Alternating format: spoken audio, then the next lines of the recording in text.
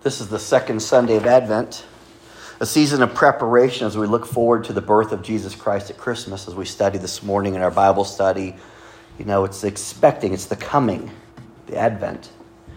We do it both looking back at the coming of the Christ child and looking forward at the return of Jesus Christ, our Savior. We wait expectantly, hopefully, with anticipation. And this year I am preaching each of the 4 weeks themes of hope, love, joy, and peace in the light of John 14:27, where Jesus shares these words. He says, I do not give to you as the world gives. I hope you'll commit to joining us for each of these messages, which will culminate in a special worship service on Thursday evening, the 22nd, as we celebrate Christmas in this room and conclude the series with a message as only God can give as we tie this all back together. The second week of Advent celebrates love. The Bible has a lot to say on the topic of love, and many consider the Bible itself to be a love story written to us. It certainly reveals the loving character of God. It instructs us how and why we should love, and shares the accounts of those who have loved well, those who have been well loved, and even some that, maybe didn't do it quite so well. I want to begin with a disclaimer, which is hopefully just a reminder of something that you already know. We don't always get God's commandments right. That's why we need a Savior. This world, it has its troubles, and we will have many trials in our life. That is a truth that is never glossed over or hidden from us. Not in Scripture, not in the words of Jesus Christ himself, and we know this to be true. But despite this commonality, it is not how God created the world to be, and it is certainly not how God desires the world to operate. And this is the downside of the free will that we've been given. As we open God's Word to seek wisdom on just how love is supposed to be look and feel and be expressed, I want us to take hope, and that knowing that it's not an impossible expectation. As we compare and contrast how the world gives love, let's take advantage of a lesson as a motivator to do better. Now, there is a principle that is repeated throughout the entirety of the Bible, so we can't help but consider its message. Listen to Jesus' own words from the Sermon on the Mount, which is recorded in Matthew 5. If you'd like to open your Bibles or follow along on the screen, I'll be starting with verse 43, which is subtitled Love for Enemies. Verse 43, you've heard that it was said, love your neighbor and hate your enemy. Now let me pause here for a moment and offer some context. Jesus came to teach the law and the commandments, to fulfill the law and the prophecies, and to demonstrate their application as God intended them. Many of Jesus' teaching, including the Sermon on the Mount, are often start with statements such as, you've heard it said. And then he provides additional instruction or clarification. When he says, you've heard it said, love your neighbor, he's referring to the law and the commandments given to Moses found in the First Testament book of Leviticus.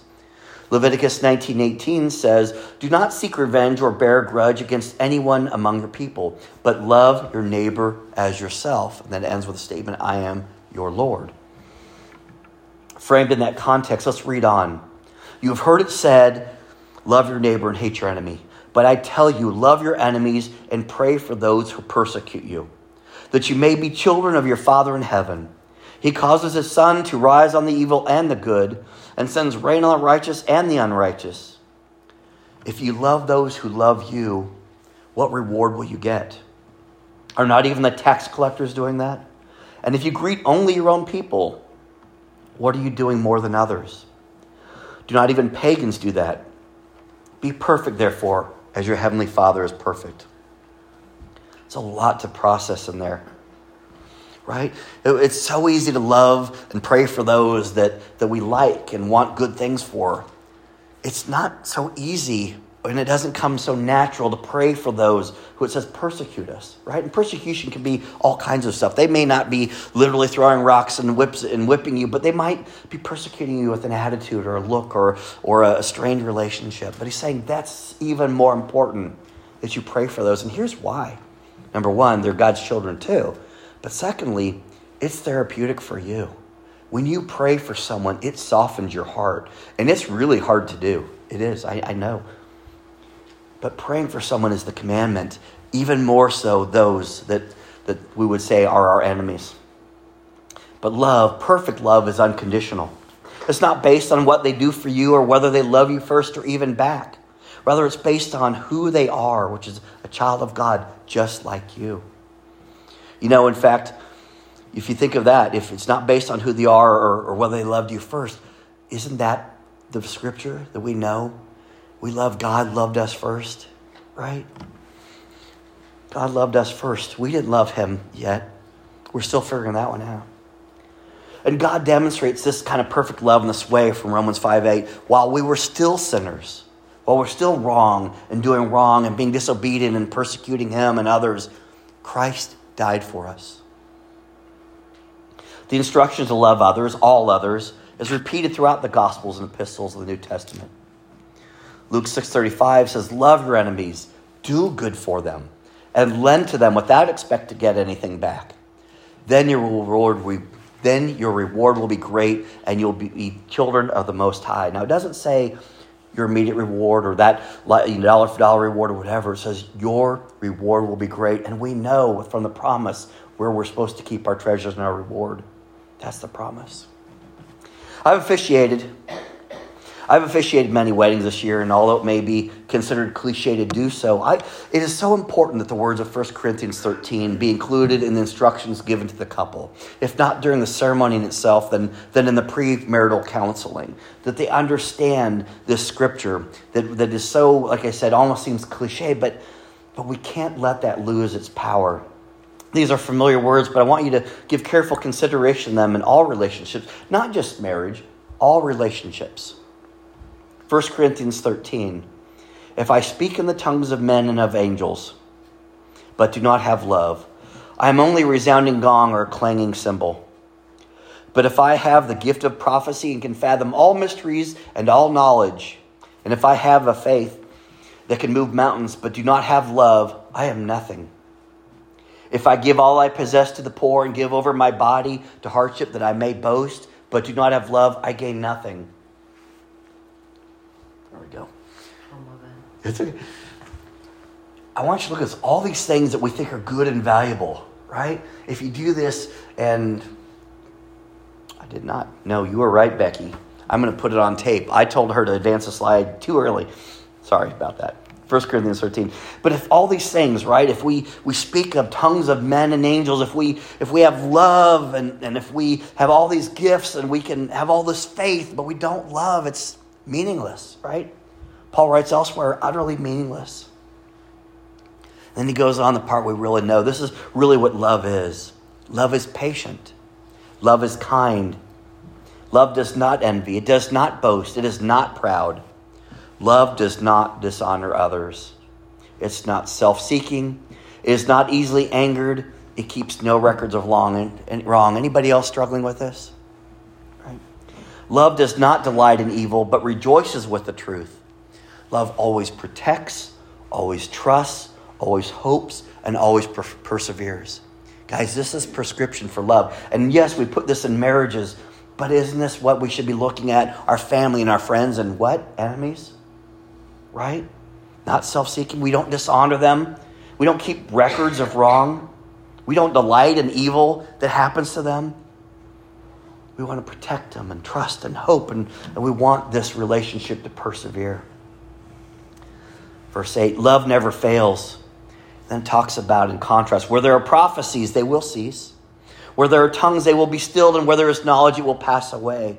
For we know in part what we prophesy in part, but when completeness comes, what is in part disappears. When I was a child, I talked like a child, I thought like a child, I reasoned like a child. When I became a man, I put the ways of childhood behind me. For now we see only reflection as in a mirror. Then we shall see face to face. Now I know in part, then I shall know fully, even as I am fully known. In this last statement, and now these three remain: faith, hope, and love, but the greatest of these is love. The greatest of that, of faith, hope, and love. Why would the Bible say that the greatest of these is love? Now, I think one could have a few different opinions and interpretations of that statement, but let me give you one to consider. And for this, I'm going to pull out 1 Peter 4:8-11. It says, above all, love each other deeply, because love covers a multitude of sins. It says, offer hospitality to one another without grumbling. Each of you should use whatever gift you've received to serve others as faithful stewards of God's grace in its various forms. If anyone speaks, they should do so as one who speaks the very words of God. If anyone serves, they should do so with the strength God provides, so that in all things God may be praised through Jesus Christ. To him be the glory and the power forever and ever. Amen. Does that not ring true of what we read during our time of giving? I think it's impossible I think it is possible that through love you show others by way of serving and caring and acceptance. I think this is one thing we overlook, right? The acceptance part. Accepting people where they're at. Judging their sin differently than we judge our own. Their vice versa differently than we judge our own. And so we forgo this thing that we call acceptance. But is it possible that the love we show others through serving and caring and acceptance, that the love of God is revealed to them? Consider the verse I shared during our time of offering this morning, right? Your generosity will result in thanksgiving to God. See, faith and hope are centered in God. True faith and true hope is in God, not in how the Chiefs are going to do at 3:25. I mean, God knows when they're playing today. But if you needed a reminder. But a real hope, a true hope is in God and God's things and God's promises. Experiencing his love and acceptance, even though it is through the actions and attitudes of another person, it helps us to understand the true meaning of faith and hope and what real hope is. So yes, I would agree that the greatest of these is love because it leads to the relationship and that understanding of those things. Consider also the bold statement of that first line. Above all, above everything else, love each other deeply, because love covers a multitude of sins. Now, I think I've tended to read and understand this allows us to overlook the sins of others or ways they've wronged us, right? I love you too much to hold that against you. But as I've studied these commandments and examples of love for this Advent message, I'm realizing that covers means to negate the sins, right? Like a debt is covered. Does that concept sound familiar as we look forward to the birth of Christ child and his purpose in the world to cover our sins? That's the love of Christ. That's the love of God. That's the love we're supposed to have each other to cover the sins, not to forgive them, not to forgive, but not to overlook them, not to whatever, but to truly pay that debt. God's forgiveness is an act of his love, and it was not new upon the death and resurrection of Christ. It was established for an eternity. Long before Christ came into the world as man, the psalmist of the First Testament, David in 86 wrote, "You, Lord, are forgiving and good, abounding in love to all who call to you." God loving you and wanting to forgive you is not something new and a New Testament God. God always wanted that relationship with his people. And Paul reminds the Christians in Jerusalem in the New Testament book of Hebrews 8:12 that God had previously and continues to forgive the multitude of sins. He promised to the prophet Jeremiah, he says, "For I will forgive their wickedness and will remember their sins no more." That is true love, and it takes true power to forgive and to choose to forget. Not out of a weakness, because I can't remember, but a strength that says, I choose to forget and remove that. You know, that's what you're called to do when your love covers a multitude of sins against you. 1 John 4:7-21 compares God's love to ours by way of an encouraging statement. It says, "Dear friends, let us love one another, for love comes from God. Everyone who loves has been born of God and knows God. Whoever does not love does not know God, because God is love." And it says, this is how God showed his love among us. He sent his one and only Son in the world that we might live through him. And it says, this is love. Not that we loved God, but he loved us and sent his Son as an atoning sacrifice for our sins. Dear friends, it says, since God so loved us, we also ought to love one another. God is love, continuing. Whoever lives in love lives in God and God in them. This is how love is made complete among us, so that we will have confidence on the day of judgment. In the world, we are like Jesus. There's no fear in love, but perfect love drives out fear, because fear has to do with punishment. The one who fears is not made perfect in love. And then here's a verse I referred to starting at 19. We love because he first loved us. Whoever claims to love God yet hates a brother or sister is a liar. For whoever does not love their brother and sister whom they have seen cannot love God whom they have not seen. And he has given us this command: anyone who loves God must also love their brother and sister. Now, I'd like to think we're going to do it not because he said so, but because we know it's right and it feels good. It is the Apostle Paul who, like us, was called to continue Jesus' ministry in the world. Right? We're on the same mission as Jesus. The same mission that we read about in these scriptures. In his letter to the Christians gathered in Rome, he offered this description of love in action. Romans 12, 9 through 21. It's titled Love in Action. It says, love must be sincere. Hate what is evil. What? God's telling us to hate. He goes, yeah, that's how strong this is. You need to hate what is evil and cling to what is good. Be devoted to one another in love. Honor one another above yourselves. Never be lacking in zeal, but keep your spiritual fervor, serving the Lord. Be joyful in hope, patient in affliction, faithful in prayer. Share with the Lord's people who are in need. Practice hospitality. Bless those who persecute you. Bless and do not curse. Rejoice with those who rejoice. Mourn with those who mourn. Live in harmony with one another. Do not be proud, but be willing to associate with people of low position. And just as a note, people who are willing or do menial work. Okay? Do not be conceited. Do not repay anyone evil for evil. Be careful to do what is right in the eyes of everyone. If it is possible, as far as it depends on you, and that's the kicker, as far as it depends on you, live at peace with everyone. Do not take revenge, my dear friends, but leave room for God's wrath. God is a good and fair judge, and we will all be called into judgment. We want to be judged by him, not others. We need to extend that same love to others. And last, verse 21, do not be overcome by evil, but overcome evil with good. I want to take a few minutes to unpack this message. That message started with a simple statement: love must be sincere. 1 Peter 1:22 says, now that you have purified yourself by obeying the truth, so that you have sincere love for each other, love one another deeply from the heart. Paul writes, be devoted to one another in love. Honor one another above yourselves. This is how love is expressed. And the statement speaks more about your motivation of your love. Perhaps this is the greatest point of contrast between the love of God shows and the love that we are to show others is what it's based on. What's motivated by and how it's shown. And I want to be clear when I say as the world gives. I'm not saying that it is all that we are capable of, nor am I saying that this is how we are naturally wired. One of the underlying messages of all Scripture is that we were created to love like God loves, to accept others like God accepts, to forgive like God forgives. He has given you and I that ability and that instruction. We don't do it perfectly, and over time we have come to accept less than the best definition and expressions of love. Now we find ourselves working our way back to the way that we were created to love. It seems like more of a chore to forgive and love and pray for those that are unlovable, as we deem them, when God says that person doesn't exist.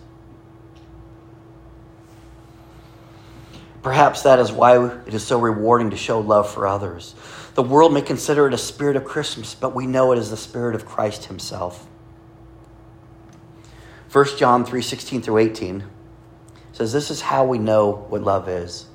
Jesus Christ laid down his life for us, and we ought to lay down our lives for our brothers and sisters. If not literally, then in other ways. We make personal sacrifices for the care and compassion of others. We set aside money for things that we want in order to help provide money for the things people need. Time to do things we enjoy to help others find enjoyment in life. That is laying your life down for another. And it says, if anyone has material possessions and sees a brother and sister in need but has no pity on them, how can the love of God be in that person? Dear children, let us not love with words or speech, but with actions and in truth. This has been the theme of this year, intentionality. 1 John 4:11, he continues, dear friends, since God so loved us, we also ought to love one another. This is a love based on something greater than do they love me or even like me. This is the original pay it forward, without expecting repayment from the person. Just a sincere hope that they will pay it forward as well. That's the gift of paying it forward, right? Not that I'm doing something nice for you so you do it back. I'm doing something nice for you, and they do something nice for someone else. And it grows exponentially. Imagine what the world would look like if everyone put God first, others second, but still remembered themselves, right? Because we still need to take care of ourselves. That is the world that God created. That is the world that God intended. And I am sure that that is what heaven looks and feels like. So this season, Advent, Christmas, it truly is a season without boundaries. We don't put away our hope. We don't put away our faith. We don't put away our love and forgiveness and mercy and grace when we pack up the wreaths. The power of Christmas is fulfilled in the events of Easter, and the gift of both Christmas and Easter is eternal. For God so loved the world that he gave his one and only Son, that whoever believes in him shall not perish but have eternal life. For God did not send his Son in the world to condemn the world, but to save the world through him. True words. This is a love that is not as the world gives, but certainly should be. God put Jesus here on earth among us so that we could put him there on the cross, so that we could all be together, God, Jesus, ourselves, each other, together in heaven beyond this life, what is here and now. That is true love, a perfect love, and continues into an eternal future in the presence of our very good and loving God. John 15:12, I'll wrap it up with this, says, my command is this, love each other as I have loved you. Not that the world has loved you, friends, we must do better. That is the challenge, but also the mission and the instruction. And I want to make that our prayer as we close. Would you join me, please? Heavenly Father, there are so many things we claim to love, things that are just nice and things we enjoy. And there are people we love, because people are easy to love sometimes. But Lord, you don't say those are the only ones we're called to love. You tell us to love everyone. In fact, you put a special emphasis on loving those that we might consider unlovable or our enemy. Love defeats evil. Love conquers sin. Love conquers the troubles and afflictions and brings about peace and hope and love and faith. Lord, that's what you call us to be an instrument of your love in this world, to show others your love as we pay forward what you have so freely and generously given each one of us. Now, I know there are times when we feel unlovable ourselves. And God, that's when we dive back into you and say, Father, remind me who I am to you. What is my value to you? As we get re-energized and replenished. And that's a part of why we gather here on Sunday. It's a part of why we study the Bible on Wednesdays and Sundays. Just to get that shot of energy that says, child, this is the truth about you. This is who you are to me. Now go let everyone else know they are as well. Heavenly Father, as we continue to celebrate this Advent season, let it be a season without end. As we turn the page on the calendar and face next year, may we do so with every bit of hope and love and joy as we have right now. That is the mission. And we accept that challenge. In your Son's name we pray. Amen.